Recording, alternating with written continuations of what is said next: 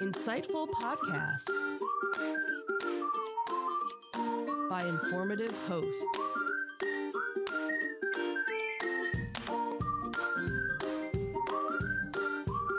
Insights into Things, a podcast network.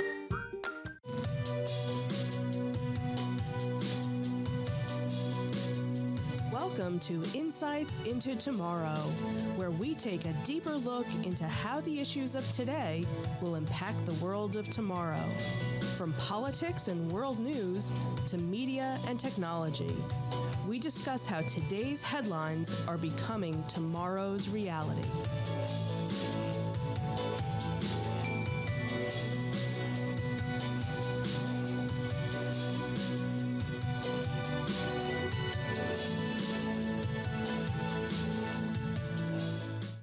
Welcome to Insights into Tomorrow. This is episode 18, Artificial Intelligence. I'm your host, Joseph Whalen, and my co-host, Sam Whalen. Hey, everybody. You believe we've done 18 of these? 18, wow. We're on a roll. Wow, we'll get to 100 in no time. Yeah, we kind of have fallen off of our cadence of monthly podcasts on this, haven't we? There's just nothing to talk about. Yeah. Well, that's what happens when you steer away from all the controversial topics. Exactly. So this week we're going to talk about a nice, safe topic, and that is artificial intelligence. Mm-hmm. No dire implications with that. So you know how this one's going to end. Uh-huh. So is the future of AI more like HAL 9000, Skynet, and The Matrix? Or is it more like WALL-E, Star Trek's Commander Data, or C-3PO from Star Wars? Some of the world's most brilliant minds, like Michio Kaku and Stephen Hawking, recognize the tremendous potential for artificial intelligence, but also offer words of caution at its development. Is artificial intelligence the next step in our evolution, or the first step in our ultimate destruction? How will AI impact humans? How will AI impact what humans create? And could humans be entirely removed from the creative process? That's what we'll be discussing on today's episode of Insights into Tomorrow. But before we do that, I'd like to take a moment to invite our listening and viewing audience to subscribe to the podcast. You can find audio versions of this podcast listed as Insights into Tomorrow. You can find both audio and video versions of all the network's podcasts listed as Insights into Things. And we can be found anywhere you get a podcast these days: Apple, Spotify, Google, Stitcher, etc. I would also encourage you to write in, give us your feedback, tell us how we're doing, give us suggestions on what you'd like us to talk about. You can email us at comments@insightsintothings.com. You can find us on Twitter at insights_things, or on Facebook at facebook.com/insightsintothingspodcast. Are we ready? Yep, let's get into it. Let's go.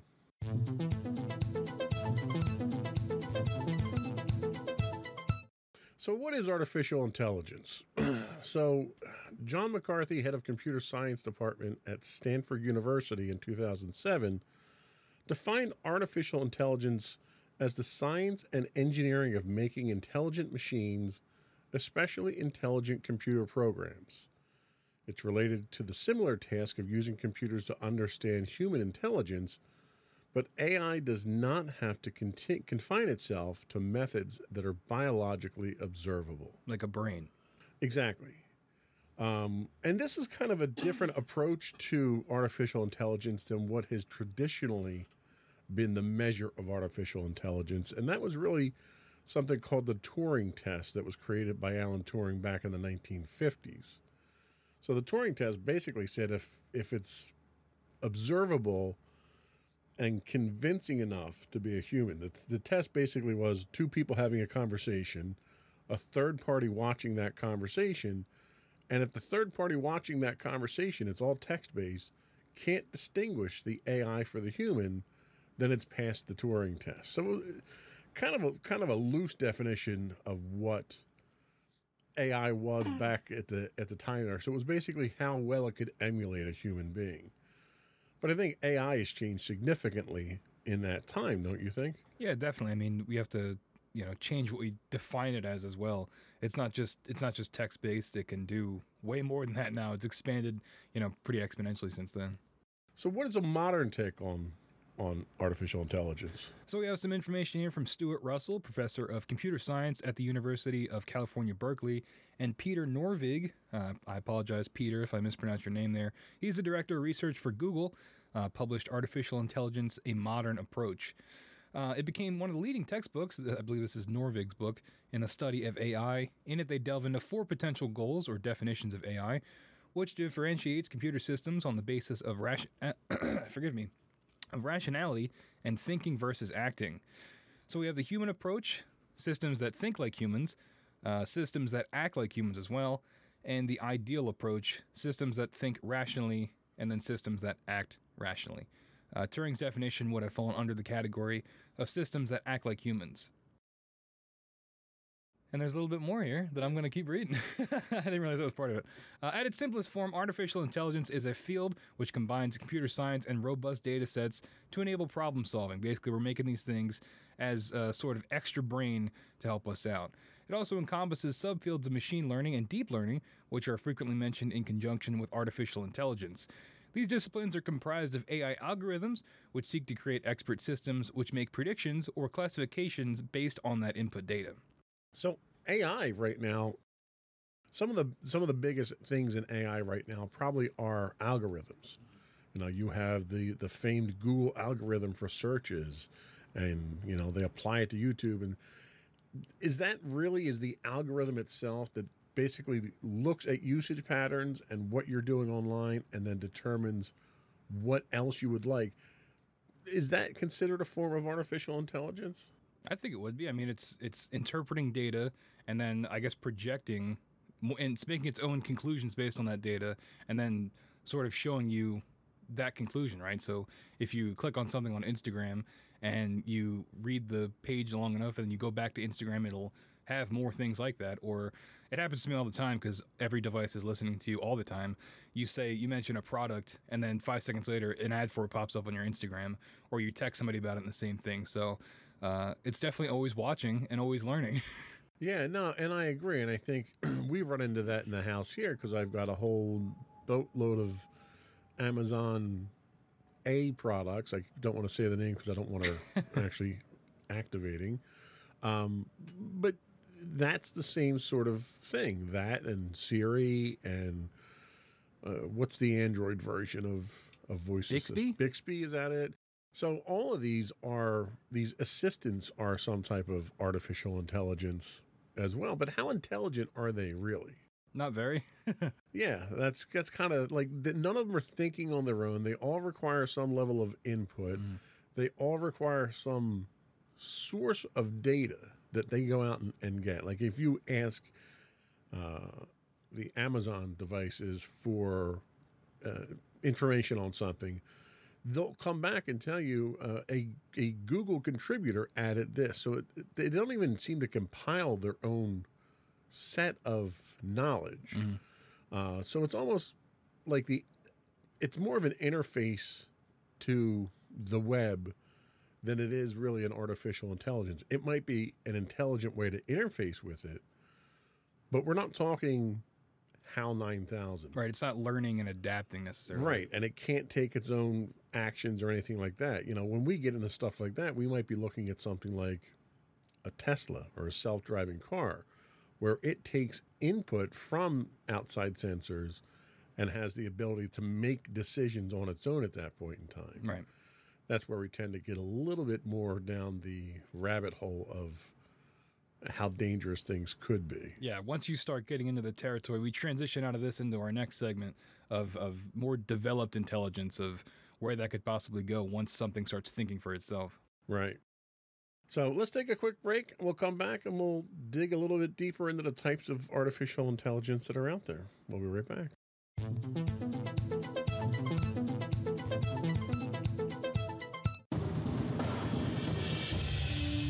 For over 7 years, the Second Sith Empire has been the premier community guild in the online game Star Wars: The Old Republic, with hundreds of friendly and helpful active members, a weekly schedule of nightly events, annual guild meet and greets, and an active community both on the web and on Discord.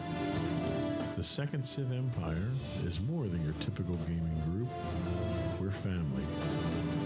Join us on the Starforge server for nightly events such as operations, flashpoints, world boss hunts, Star Wars trivia, guild lottery, and much more.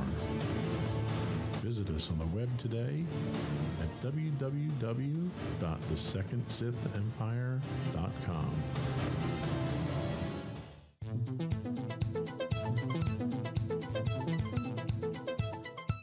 Welcome back to Insights into Tomorrow. We are talking artificial intelligence today. So and I don't want to go through every line that we have here, just kind of throw a few things out there. So the types of artificial intelligence that we're really kind of referring to here can be broken into two categories. One's capabilities and the other's functionalities. So under your capabilities, you've got narrow AI. And an example of narrow AI is sort of like what we talked about with Siri, where it's also referred to as weak AI. It focuses on a narrow task. You could even classify IBM's Watson that was used for chess playing in something like this as well. It's not robust. It's not thinking on its own. You then get into your general AIs, and your general AIs tend to be a little bit more sophisticated. These are your strong AIs. You can understand and learn intellectual tasks that humans can do. So you're getting a little bit smarter with these, but the requirements from a hardware standpoint, you need a supercomputer. The couple that are listed here are two of the fastest supercomputers in the world in order to accomplish this. Yeah, and do we know what we have the Fujitsu K, do you know what those are used for? Like what type of computing we're using these like intense supercomputers for? Most of these are being used for simulating weather, simulating nuclear explosions without actually having to fire them off. So oh, that's helpful. They're highly complicated and powerful devices just to get this next level of AI. Mm-hmm. And then the last level of AI from a capability standpoint is what's referred to as super AI. This is where AI, this is your Skynet. This is where it surpasses human intelligence. None exist at this point in time, thankfully. But is this the direction that we're going as we're seeing this natural progression? Are we going to see super AIs? I don't know. I mean, I don't know if I want that. And then you get into like the Blade Runner discussion of like what makes something human? When you give something a will of its own, like what we're getting into like deep sci-fi territory here. But I don't know if we would ever get to that point. If what would we need something like that for? I mean, maybe to like run a city, like monitor trains and public works and stuff like that on like a city level. I don't know what we ever need something that smart for, honestly. Yeah, I mean, I could certainly see from an infrastructure standpoint, most of what we do now, you've got positive train controls, a great example you just mentioned with trains, where if the human operator fails to make certain checks, the computer can kick in and run things safely or shut the system down safely. So there's lesser versions of that now, but I think seeing something like that on a grand scale might be something where a super AI would work.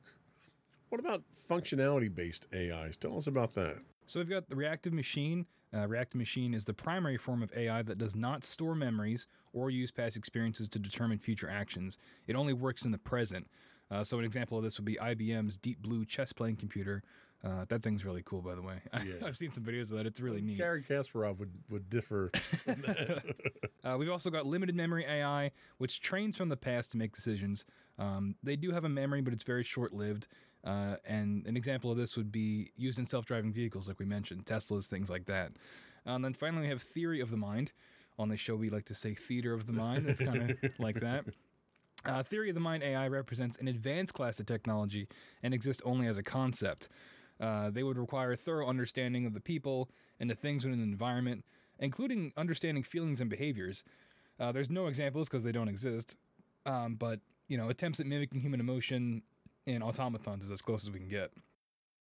One of the things regarding that is that people are trying to experiment with this and and they're doing it through the same type of training that they're using for Chat GPT and the other AI engines that are out there. We'll talk more about those in a little bit.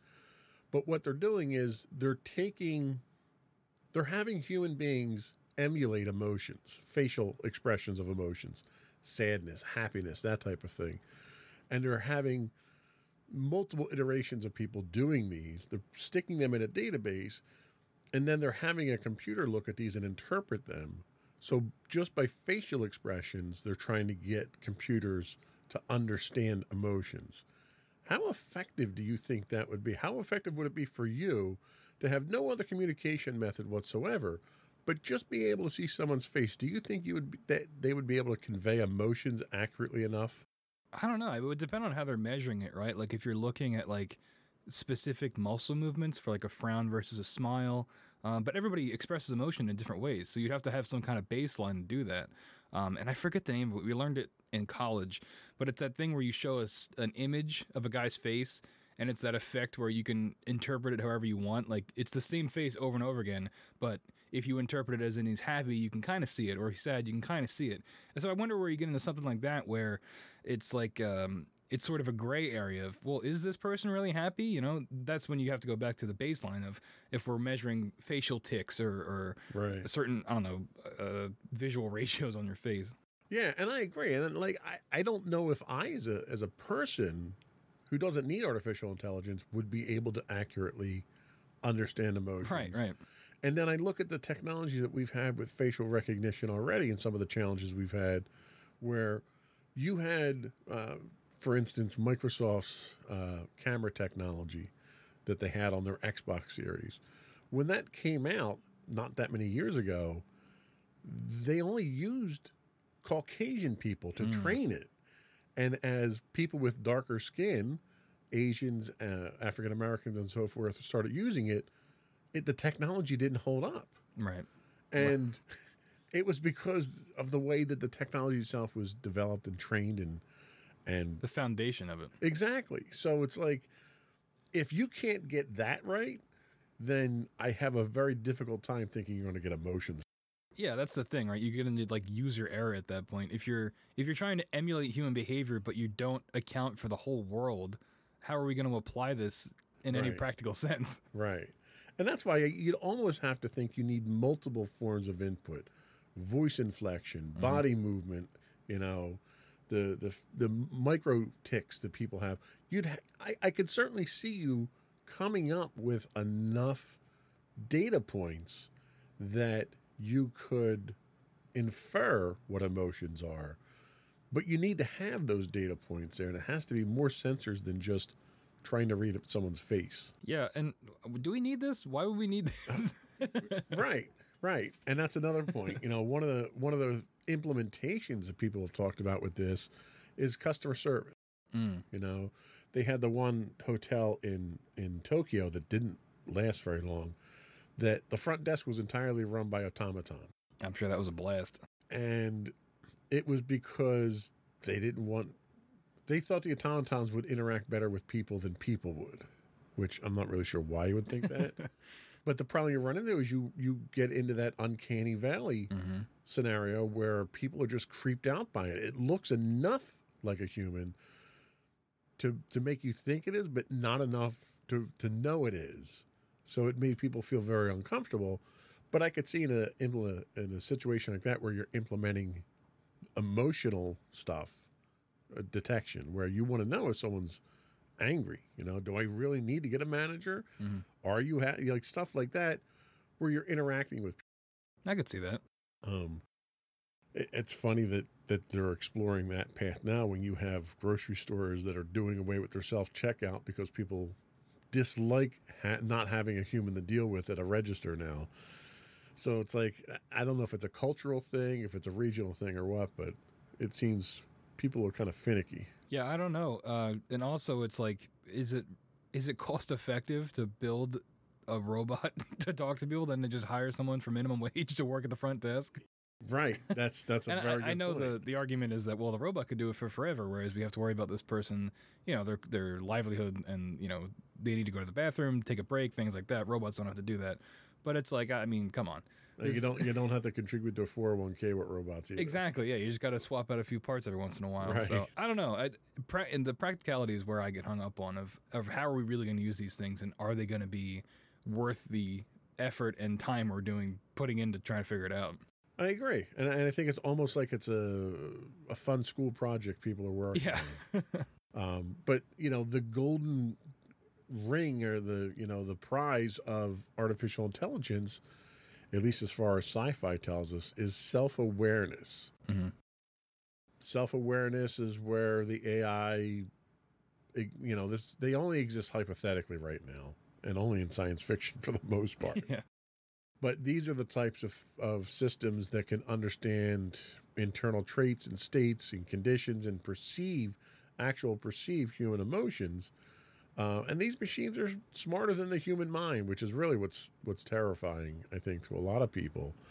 They'll be able to understand and evoke emotions in those it interacts with, but it'll also have its own emotions, its needs, its beliefs. This is where we get into things like a HAL 9000 from 2001 or Skynet or something like that. I don't know if anyone's shooting for self-awareness. Is self-awareness possible with today's technology? I was actually just thinking about that because, like, you have in here about it having its own emotions and needs, and I think it would be more terrifying if it didn't have emotions, if it was purely logical, right? Because, you make a AI and it instantly determines that humans are bad for the planet and decides to wipe us out. Right. Because, we could make that conclusion, but we're also, we are humans. We're not going to wipe ourselves out, intentionally. So it's like, I don't know if we would get to the point where that's possible. I don't know. I obviously don't know anything about programming, but how would we program emotion? I guess, you're seeing the baby steps with this facial recognition software, but at what point are we able to program emotions? Is it something like using a human brain as the blueprint? I have no idea where this would go, but it sounds like fantasy, but one that is close enough to reality that, maybe, but I just don't know how they would do it. And you make a very valid point there. I think humans in general have a very difficult time dealing with emotions, recognizing emotions, and coping with them already. I don't know how you would possibly translate that into software. No, I think it would have to be. You can't. I mean, it's all math based, right? So you can't. That's the whole point of emotion. You can't quantify it, right? Right. Unless you measure like heart rate, I guess, if you're angry or sweating or biological reactions. But when it gets to the thinking about interpreting emotions, I just think it's too nebulous. And if we did have a self-aware AI, it would have to be, maybe based off of personality, or it would just be purely logical. So then we're talking something more along the lines of RoboCop, where we take the ex-con and we stick his brain into the robot there, and that's the artificial intelligence. Yeah, I was thinking that, or in Halo, if you guys are familiar with that, they use a human brain to then make an AI. Right. So the AI is like part human, kind of. Something like that, but I don't think we can do that yet, and I don't know how we would. And you know what? I think that's probably the biggest limiting factor right now, I think, is our computing power. Yep. In order to produce the amount of computational power that the human brain has, you need the fastest supercomputer right now to even approach it. And I think until we get to, real practical quantum computing, I don't think we have much of a hope of even reproducing that. People, I think, don't understand how remarkably capable the human brain is. A lot going on. Yeah, how fast it operates, how many different things it can do at one time. And computers just haven't gotten to that point yet. Yes, computers are very good at doing the same thing over and over again. And they're very good at doing math. But they're only that good because humans make them that good. Yeah, and it's when you get that line of what we're creating is superseding us, that it's like, okay, well, maybe we've gone a little bit too far. Yeah. Well, it's a good point where we can take a quick break and we'll come back and talk about, Is artificial intelligence dangerous in its current form and future forms? We'll be right back.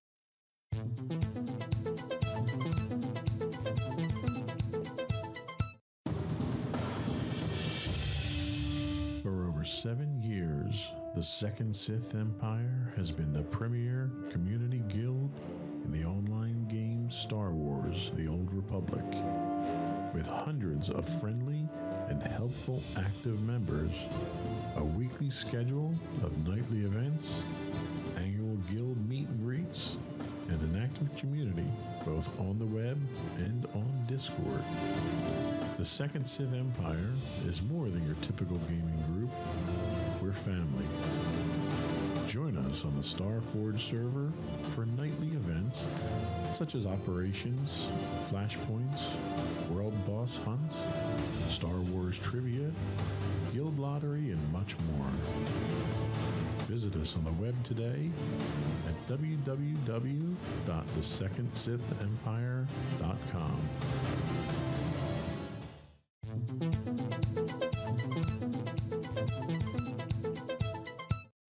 So Elon Musk,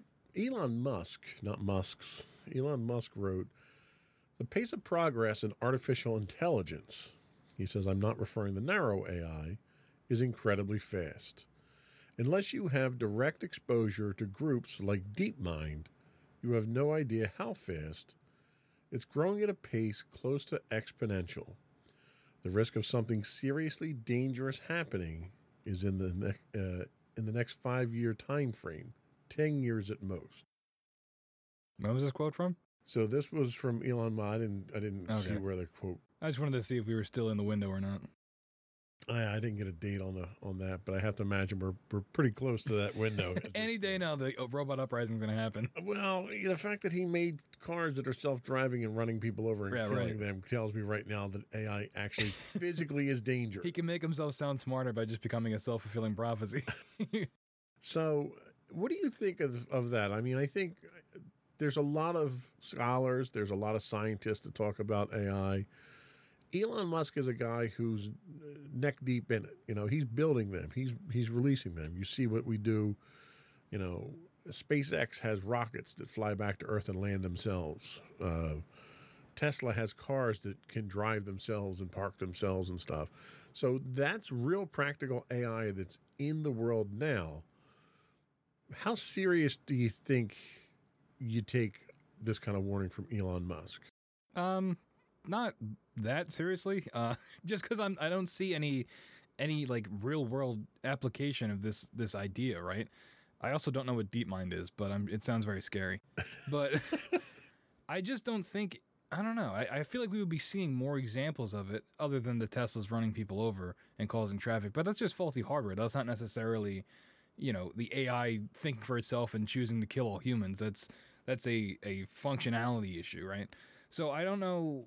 I don't think it would be this quick. I just think we would see more implementation of AI in our day-to-day lives for it to then turn into something dangerous. The most I could see it being is like an over-reliance on computers and AI instead, and when then they malfunction, then you have problems like the recent airport, the FAA systems went down, things like that, things where we have large-scale operations being run by AI, and then the AIs break, and then we have a problem. So Musk was quoted in a separate quote comparing AI to the dangers of the dictator of North Korea. Now, yes, it's Elon Musk, so there's a lot of... Take it with a big old grain of salt. there's a lot of self-promoting, angles that he goes through here.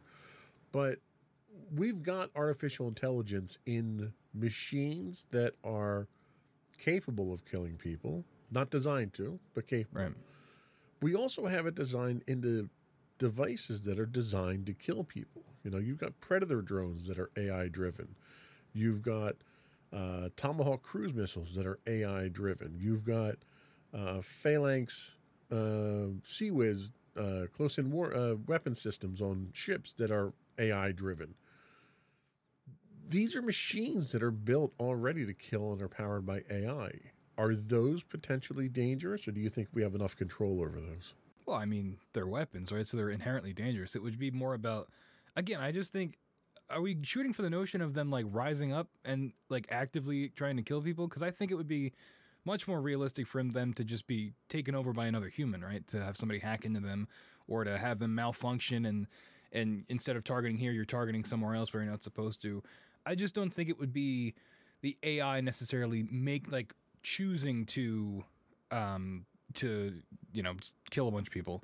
I think instead it would be a malfunction. So to paraphrase, we're hoping that it's humans that are the problem, Right. and not the AI that's Exactly. the problem. And we can count on that. Yeah, to a certain extent, that logic makes sense because you can count on that human factor. Like, it's very likely that you would have a foreign entity attack our infrastructure here before I think you would have an AI go rogue and shut down the power grid. That's exactly what I'm talking about. Like, you're not gonna you talked about the Predator missiles. Like, the Predator missile's not gonna wake up one day and go, "Hey, I'm gonna go blow up that town." Someone's gonna have to tell it to go do that. We're not at the point where these things can like actively, pursue missions or pursue goals on their own unless they're told to by somebody else, like an operator. So, all right, let's run with that for a second. So they're not going to rise up. You're not going to have a Skynet take over the world and nuke the entire world. But you have machines that are trusted to go do a job that may involve violence. Mm-hmm. If those machines can then be usurped by a nefarious third party, and our trust in those machines allows them to continue to do their job, when they get usurped, we have a new target designation. Right, exactly. And that's I think where you get into the real world danger of this. But I mean, that's our world in general has a heavy reliance on computers, right? And so I think that comes with the risk, right, of the ease of use and the scale of our operations. You need something like AI to run it because it's not feasible for people to do it all the time. And I think that just comes with the territory of, if this is how we're going to run things, then there's a chance that someone could take it over. It's no different than, well, it's different, but we're reducing a little bit. But if you had a gun and someone took your gun and killed you with it, it's the same thing. So AI is the tool. Yeah. It's not the intent. For now, yeah. Okay. Until we get to the point where, we have a fleet of drones that are, flying around the globe just taking pot shots wherever they want, that are programmed. Well, I guess they wouldn't be programmed at that point. But I'm saying, like, instead of a fleet of jets flown by pilots, if it was a fully automated, a bunch of drones where they could all communicate and make their own decisions, once they get into that level of autonomy, that's when you're running into more of an AI-based issue, I think. So Russia's president, Vladimir Putin, everyone's We're getting all the banner people out here today. He said at one point in time, artificial intelligence is the future, not only for Russia, but for all humankind. It comes with enormous opportunities, but also threats that are difficult to predict. Whoever becomes the leader in this sphere will become the ruler of the world. That's a little extreme. First off, do you agree with that? I mean, I guess, because at that point, wouldn't you just have the strongest army too? If it's he says it's got enormous opportunity, right? So then by that logic, you would, unless those unpredictable threats like make it worse for you. I don't know. Like, I don't think it's any different than having the strongest standing army, right? And whoever has that, you're by default the most powerful, unless you control like the economy. That's different. But in terms of like military force, if you have a bigger or more effective army, yeah, you're going to be more powerful, right? So, do you think that in order to combat nations, like assuming Russia's gearing up towards artificial intelligence, do you think the only way to combat nations like that is with your own artificial intelligence? I think so. I mean, that's how these things usually go, right? Like an AI arms race, which, hey, sci-fi authors out there, that's a free title. But, yeah, I just think it's going to... and you're going to dig yourself into a hole, right? Because the more we go into this AI route, the more you're getting into these threats that are difficult to predict, like he's talking about. So the further we go with this technology, the more we're getting on that edge of accidentally making something that could either get its own intelligence or something that is more likely to be, like you said, usurped and used against the whatever country's making it. Okay. Now we're talking AI in actual active weapons there, but there's potential danger elsewhere too. What about social manipulation? What do you think AI could do from a social manipulation standpoint? I mean, so far we've had social media. I don't want to say usurped because it's being used as it's designed. Right. But you've had situations where you've got Facebook and the whole Cambridge Analytics, and you've got Twitter trying to, all the Twitter files coming out now telling us how people try to manipulate elections and stuff. Where do you think AI falls in there? Is AI, is that algorithm as you go through your social feed, is that AI manipulating you in such a way that it could be dangerous? Absolutely. And I think that this is where you get into the things that are much more real world dangers, right? Especially when it comes to things like social media, you run into that echo chamber issue where you're only hearing ideas and things that reinforce what you think. So you never hear anybody else's ideas, for better or worse. But generally, I think that's a bad thing. I think that you should be able to, see ideas from everybody and then interpret them how you want. But when you get into this with social media where you're seeing the same things over and over again, it just reinforces your own beliefs and makes you double down. And it makes everybody closed-minded and more isolated from each other and more extreme in their beliefs, too, in certain situations. So I think when you're getting into things like that, and like you said, the Cambridge Analytica thing where it's straight-up manipulation of people, I think when those have real-world consequences, which they did and still do, I think that's much more dangerous than worrying about a drone going rogue or something like that. Well, surely manipulating the mindset of common citizens isn't something that's unique to AI. I mean, you had the Nazi Germany had an entire propaganda ministry that was designed to do that. You've had this type of thing that was driven by humans for hundreds of years now. What does AI bring to the plate that makes it any more dangerous than just humans doing this type of activity? I think it's the scale and the pace of it, right?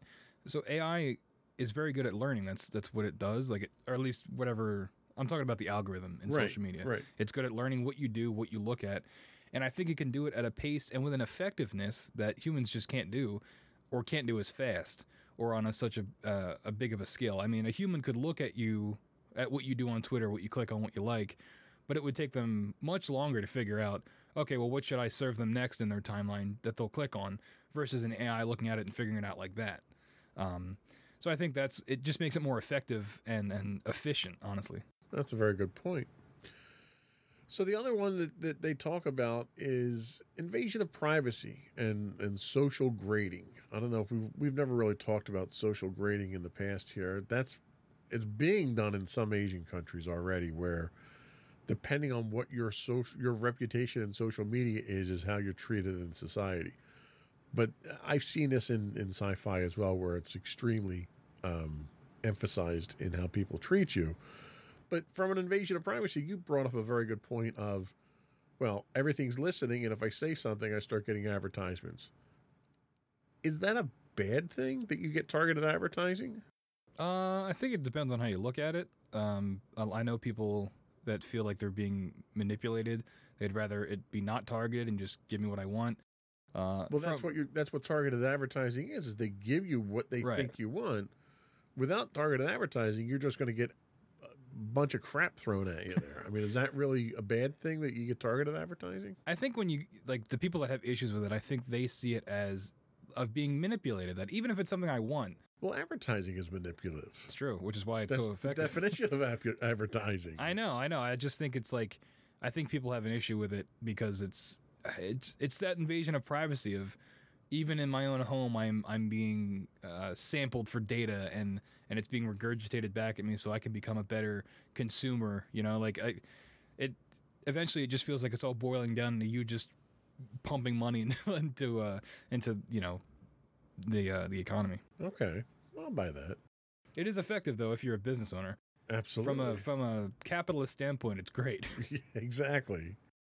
One of the other ones they talk about is misalignment between our goals and the machines. And this one, I don't know how much of a problem this was. The great example they give is you get into a self-driving cab and you say, get me to the airport as quickly as possible. Okay. But if the machine itself is doing what it thinks you've asked it to do, that could involve exceeding the speed limit. It could involve dangerous driving. It could involve driving into the river that's between you and the airport to try to get you there. I think this is kind of a silly example of, I mean, this is no different than people following their GPSs off the road, you know.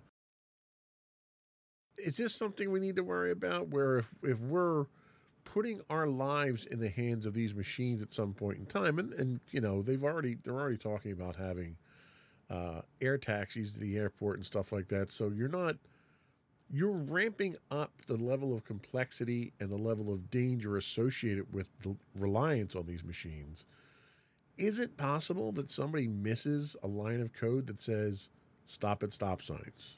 Is that a danger? I mean, not really, right? If these things are being put out on a global scale, surely they would test them, right, and see if that's an issue. You've had some issues with this with self-driving cars where they have malfunctions, where they'll, you know, I saw one the other day where a Tesla was in like a tunnel and just stopped, and I don't know why, and then like 8 cars hit it. So things like that will happen, but I think if you're talking about like the foundation of the code getting out there, that's something's wrong with it, I don't really think you have to worry about that. I feel like it would be extremely irresponsible of whatever company is making it to put it out there, not having it be fully vetted, especially when you're getting into like transportation and things like that. There was one example of a Tesla that was driving on a highway at high speed, which they supposedly excel at. They're very good at that because that's how the sensors work best and the computer works best and everything. Going fast? On a highway situation where they're not doing stop and go traffic a lot. And what happened was there was a vehicle that was in the left lane that this thing was driving in, and it wasn't expecting a vehicle. It wasn't expecting a stationary target. And because they use LiDAR and they use radar, and they'll gauge the distance between themselves and the next machine. And the assumption is that machine's going to be moving so he can make calculations based on timing. And what happened was this vehicle was stopped in the left-hand lane. The device, the smart car, saw that the machine was there. But because it wasn't moving, it assumed that it was a glitch in the sensor, never tried to hit the brakes, and literally accelerated right through the vehicle. And it did everything it was supposed to do based on the rules that it had. And someone had missed a rule that said, hey, there's a chance that something could be stopped in your lane. You have to stop for it. Yep.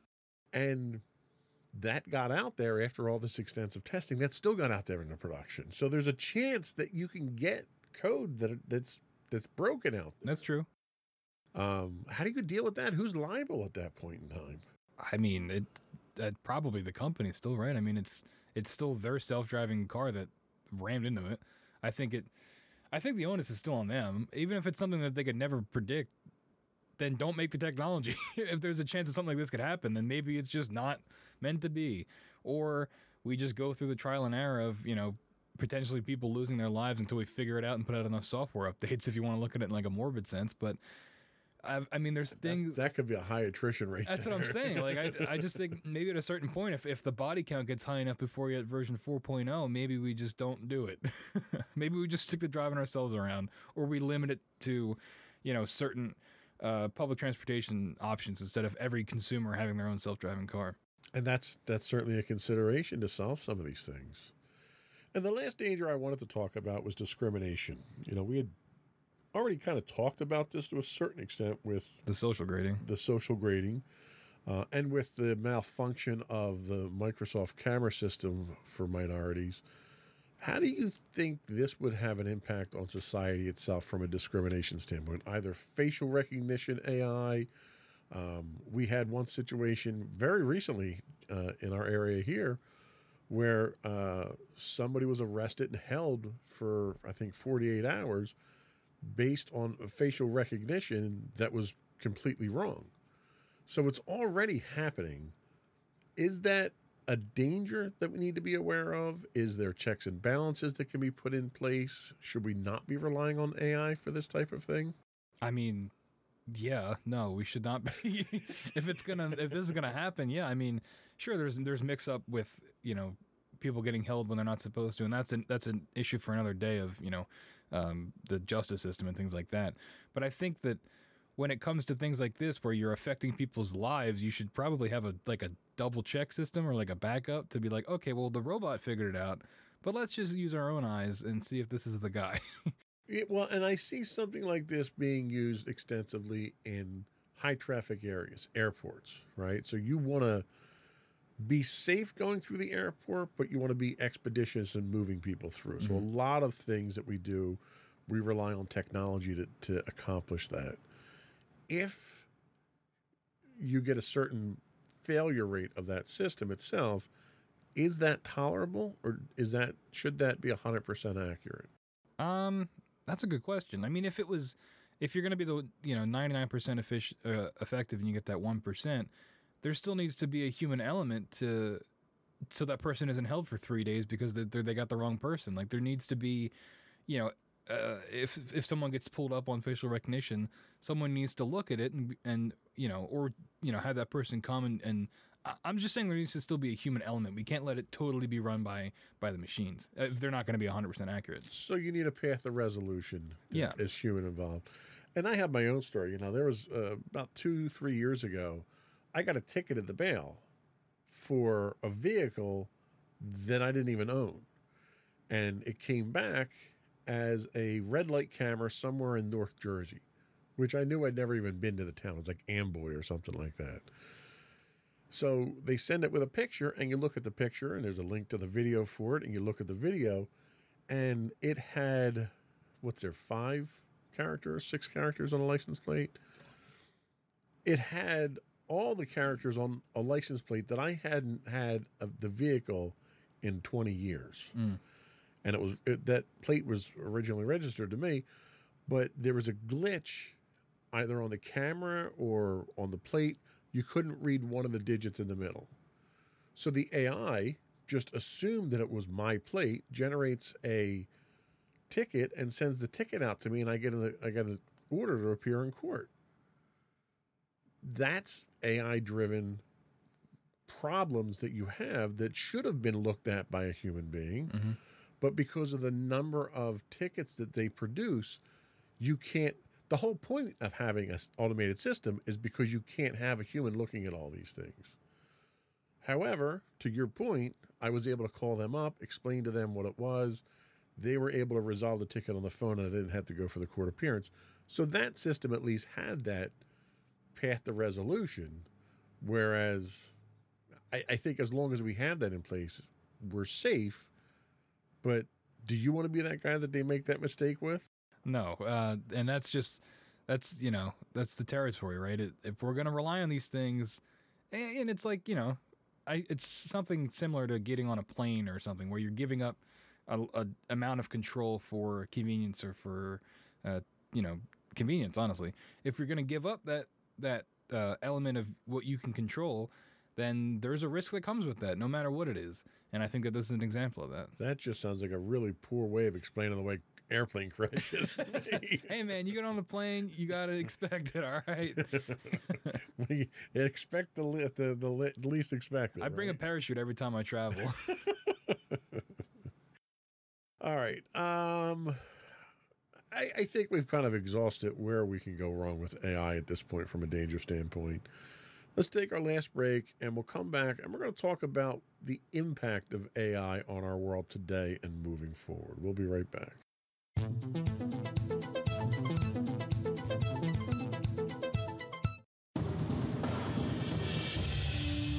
For over 7 years, the Second Sith Empire has been the premier community guild in the online game Star Wars: The Old Republic. With hundreds of friendly and helpful active members, a weekly schedule of nightly events, annual guild meet and greets, and an active community both on the web and on Discord. The Second Sith Empire is more than your typical gaming group. We're family. Join us on the Starforge server for nightly events such as operations, flashpoints, world boss hunts, Star Wars trivia, guild lottery, and much more. visit us on the web today at www.thesecondsithempire.com.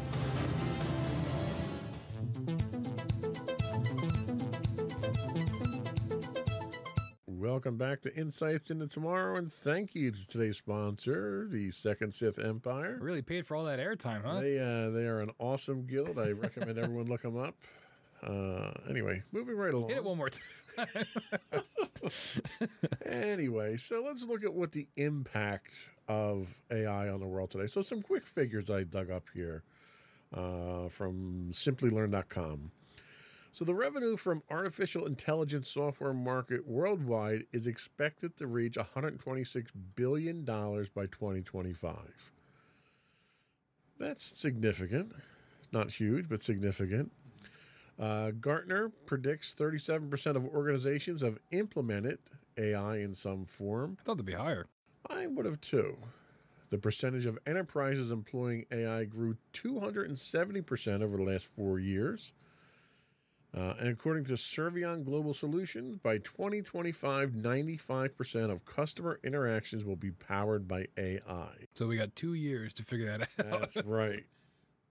And a recent 2020 report from Statista reveals the global AI software market is expected to grow approximately 54% year over year and is expected to reach a forecast size of $22.6 billion.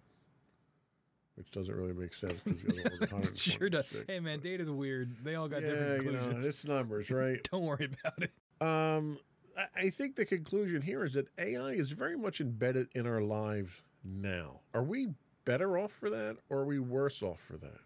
Oh, that's a good question. We've looked at like every aspect of AI, and I think it's good in some aspects, right? We're taking the load off of humans if we can run things with an AI just to make our lives a little bit easier. I think that's a good thing because at a certain point when we're talking about things on a global scale, it's just not practical to expect humans to be able to run all that 24/7. But then when you get into the more dangerous aspects of social manipulation, we're about to get into the discussion of how it affects creative endeavors. I think that's when you start getting into the dangerous territory, and it's really going to be a question of where does this go in the next 5 to 10 years? Are we getting that full on AI integration in every day of our lives? Or is it still like it is now where it's more in the background? It's not necessarily as prominent. And I agree. I think we're very, very much on the cusp of something significant here. I think we're kind of nipping around the edges right now until we get deeper into it. Some of the special projects that I did want to talk about, one that's in the news now, is ChatGPT. Their tagline is optimizing language models for dialogue. And this is a chatbot that is human-like interactions. You can ask it things, it'll answer them. One of the things, this happens to actually be something that I had directed my developers at the office to dig into a little bit. One of the functions that I see with this is helping to automate and personalize communication for our sales force.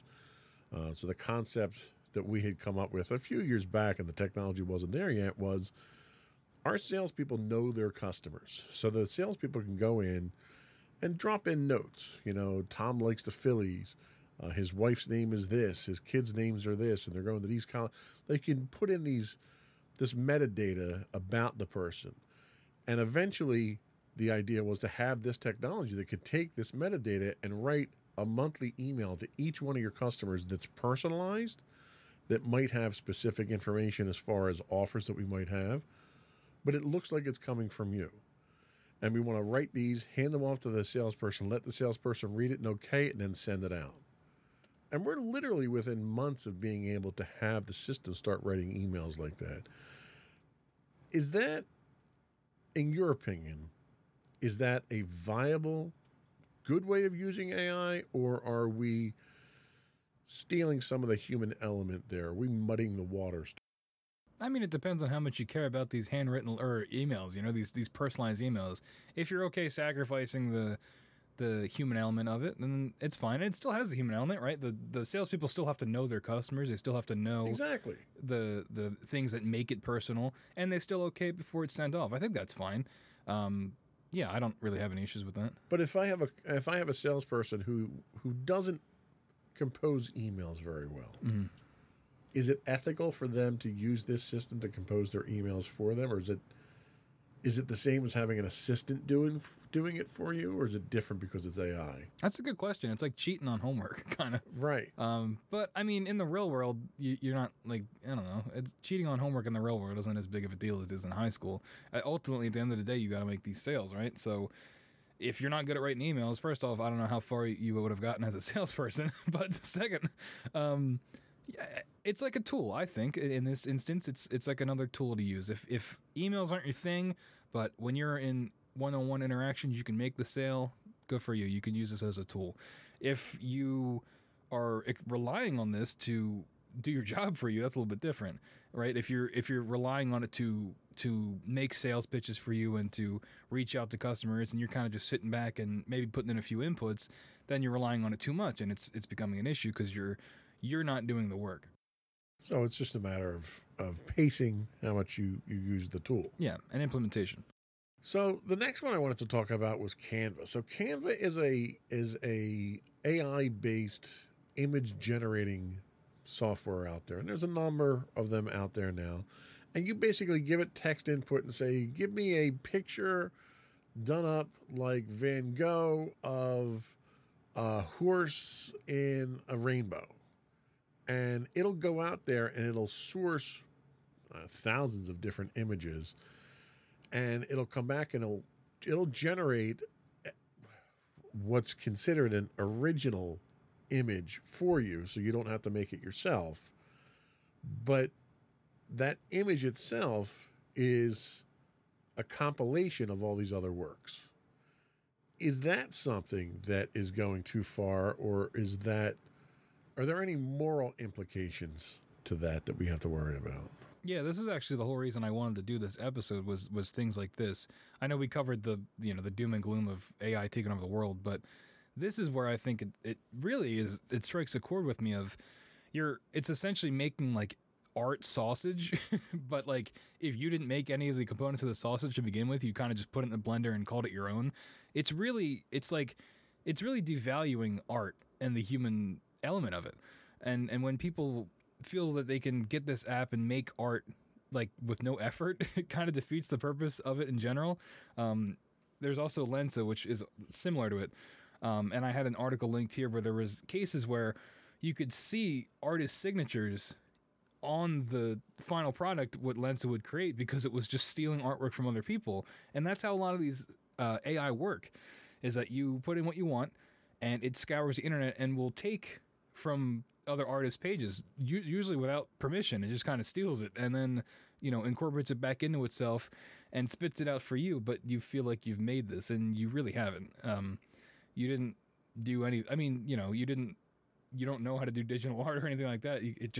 It's like putting it on easy mode. But also the bigger thing is stealing from the people that did make something, and I really think it's an issue. So let me ask you something, and we'll kind of go down the moral path here. If I don't have any artistic ability whatsoever, but I need to come up with a picture, and let's say I need a picture of a tree, and I don't know how to make a picture of a tree, so I'm going to go out and I'm going to look at other people's samples, and I'm going to find one that I really, really like, and then I go and I kind of try to recreate that as my image of a tree. Is that the same moral ambiguity as what a Canva is doing? Because Canva had the same problem. They wound up getting sued by Getty Images. Oh, really? Yeah. I didn't know that. Because they weren't even pulling the watermarks out. Oh, It was so bad. Is me using someone else's inspiration to make my own different than these AIs going out there and grabbing these? Because they don't always take a one-to-one image. They may take portions of an image, almost like sampling a track in music, and then they assemble it together from multiple different sources. What's the difference in the two of those? Well, I think, in your example, I'm assuming you're like drawing it yourself. Exactly. Right? Yeah. That's the thing. That's where I think the line is. With the AI generated art, you're just typing in what you want and it just appears, and it's compiled from other images. With the inspiration, you are taking inspiration from that thing that somebody else made and then making your own interpretation of it. Even if it's not very good, you still put in the time and the work to make it something original, even if it's inspired by something else. Like you said with sampling music, you can take a sample from another song that somebody else made, but then you incorporate that section of it and you make a whole new thing out of it. It's its own thing, even if it's borrowing from something else. And I think that's kind of where the line is drawn. That's a good point. The other thing with Lensa is Lensa has one of the big functions Lensa adds is what they call their magic correction. So you take a picture of someone, you run it through the Lensa filter, and you have the filters with Snapchat and stuff like that can make the googly eyes and all that crazy stuff that you can do. Is the AI that's doing that different, or do you take exception to that from a creative standpoint when it's taking your art and enhancing it because maybe you don't have the technical capabilities to do that? I mean, that's a good question. It's similar to, photoshopping an image, right? Or using a filter on Instagram, where it's not authentically the thing, but it's, I don't know. As long as you still made it from the beginning, I think it's a little bit better than just straight up stealing the art. But I still think it's messing with the authenticity of it, right? And it gets into our perception of what is made by humans and what is made by AI, and what does that mean for art if we can't tell the difference. And I think that's sort of the road we're going down at this point. When it gets into the enhancement, it's not as bad. It's still not great. Well, and I'll counter that and say if you can't tell the difference between whether it's man-made or machine-made, isn't that really the ultimate goal of AI at that point, is to make it indistinguishable from human hands? Well, that's the scary part, right? Because if you can't tell the difference, but it still stole a bunch of other people's art, then it is actively devaluing all the art that it just stole from, even if you can't tell the difference. Even if you don't know that it took from, 10 other artists to make this, it still happened, right? And it's still, even if it's indistinguishable, the consequences of it are still real. So the dilemma that you're referring to here is more the sourcing of where it gets its material from, rather than the generation of that material. Right, because it's not magic, right? Like the AI is not making. It's not like physically drawing it. I mean, but it's not necessarily entirely originally from the mind of the AI. It's taking from other people to make it, and that's kind of where the issue is. So it's just creative copying. Yeah. So all right, let me ask you this. If you were an artist and you had a vast portfolio of your own artwork and you use that solely to power your AI, and you decided that you're going to recreate your art in the AI style, is that legitimate?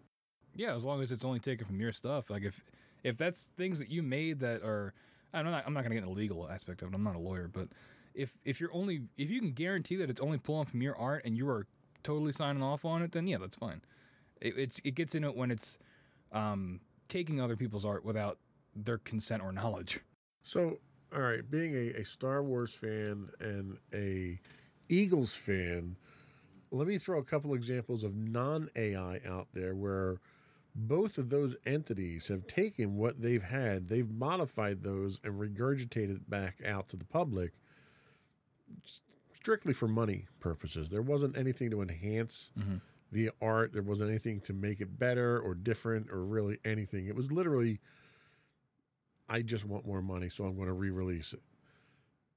Do you have a moral issue with that, with people basically exploiting their own material for money there, trying to, I'm going to say, con people out of buying it again, because I'm one of those idiots who does it. I was going to say, yeah. Not really, no. I mean, morally, yeah, it's not ideal, right? Like, you shouldn't be scamming people, but these things have value, and there's a reason that, they're getting the money that they are. They wouldn't be re-releasing if they weren't making money. But it's not like fundamentally impacting how we view art, right? It's just someone making a quick buck because they're re-releasing their greatest hits for the 1,000th time. It's not like, it would be like if the Eagles released a record that was music that was all samples and they didn't credit anybody. Like, that is what we're talking about here. But everybody loved it and acted like it was their original music. So are we really to the point where Canva and ChatGPT and Lensa are making us fundamentally reconsider art at this point? I think we're getting there. And I think the Lensa specifically, at least in my sphere, really took a lot of people by storm of like, this is awesome. Look how cool I look. I'm a cowboy. I'm a robot. But then it came out of how it really works, and everyone was like, "Oh, so it's not magic. It's not a computer making it's not a computer coming up with this art itself. It's a computer interpreting other forms of art, stealing and chopping it up, and then mashing it into one new thing." And that was kind of where the issue came in. So I think it is. We're getting there. We're getting there, right? And I have like a soapbox I wrote on here, but looking at things like the Indiana Jones 5 trailer, where it's a wholly digital younger Harrison Ford, and you really can't tell the difference. Like we're now there where in movies these CGI creations are getting close enough where you can't really tell the difference. You know, we're past the days of Rogue One where it's zombie Tarkin and all that. That was terrible. But we're getting to the point where the CGI creations or de-aging in movies is becoming so realistic that it's becoming legitimately hard to tell the difference. And it's, you know, between that and the AI art generation, it's like, where is there room for people at this point, for the human touch of it all? And that's what really, you know, interests me and kind of scares me. So, for years now, before AI existed, before computer-generated graphics in movies and TV existed, people have been using makeup to make you look older or make you look younger. That never caused us to question the purpose of the place of art in the world. Why would de-aging someone digitally cause that kind of conflict in the art world now? Well, because for makeup, like, you have to apply that, right? It's a physical thing you have to do. With this, it's less about the de-aging and more about the, like, making someone young again so you can make more movies with them. Like, Harrison Ford is like 80 years old. He can't be Indiana Jones like he was in the 80s. But if we can de-age him and, like, make him look young again, even though he's an old man in real life, we can keep making these movies and keep pumping them out. That's where I think the issue is. When you're doing old age makeup or trying to make someone look young with makeup, it's a little bit different because you still know underneath that makeup is still the person, right? Whereas with this, it's not. It's a robot. So, okay, I will counter that with Chris Pine in Star Trek. So they didn't use makeup. They didn't use digital de-aging. They just changed the actor and they relaunched the entire franchise. So it happens. There's different methods of this happening in doing what they did, because they did the same thing with Luke Skywalker. Yep. Where they didn't even bring Mark Hamill in to play the role or even to do the voice, because in Boba Fett, whatever, Book of Boba or Mando 2.5 or, you know, in that episode where he comes in, his voice is even digitally redone by an AI voice manipulating. And now Darth Vader, James Earl Jones, is no longer the voice. It's all signed over to AI. So he signed it over, and they can generate James Earl Jones' voice through AI. I'm struggling to understand where the issue is with that. I think when it comes to, we'll use James Earl Jones as the example. When you get into like a vocal performance, when you get into the human element of it, there are things that he might do when he does a read for the fifth take that he does something different, and it's way better, right? And it was a fluke, but hey, he read it this way, and that's the line we're going to use. When you get it with AI, I don't think they're going to be able to do, like, there's that human element where you can get that random spark of creativity or performance that elevates a role more than it would just be if it was a human doing it. I think it's really that loss of the human element that I think is the dangerous part. Well, and I think the ultimate goal of AI is to not have the human element injected into it, but have its own unique element injected into it. So I think you still have the potential for that. It didn't just have James Earl Jones record every word in the English dictionary and it just assembles them together like a really bad AI. They should do that. That'd be pretty funny. It basically recorded his inflections and his ability to say certain syllables. You know, it was a much more sophisticated thing than just recording words. And then the AI assembles those sounds, but it doesn't do it the same way every time. But, like, isn't that weird? Like, James Earl Jones is still alive, right? And unfortunately, he's going to die one day. but they're still going to use that after he's dead to make Star Wars movies with Darth Vader. Isn't that weird? It's like putting him in it's like the ghost in the machine. You know what? They embalmed Lennon's body and they stuck it on display in the public square for decades. Yeah, but they didn't Weekend at Bernie's him like a puppet in a movie after he was dead. Like, I don't know. It's something about like when it comes to real life people being like turned into AI generated things, whether it be the Harrison Ford in Indiana Jones 5 or James Earl Jones and now with Darth Vader. When you're taking real people that are in real life and harnessing them using AI for creative things, it doesn't sit right with me. It just seems strange. I don't know. Well, and you know what? To play devil's advocate here, James Earl Jones wasn't just James Earl Jones who was the voice of Darth Vader. There was so much audio work that went into that voice that it wasn't just him talking into a microphone. So there was already more to it than just James Earl Jones. If they can get that out of a computer and James Earl Jones doesn't have to show up and he already got his paycheck. Yeah, but like, sure, there are other elements, but his voice is still the core of it, right? So if he died in the world where we don't have AI, that'd be it. So I will counter that argument with every other element, every other example of Star Wars that Darth Vader shows up in and it's voiced by someone beside James Earl Jones. It's not believable.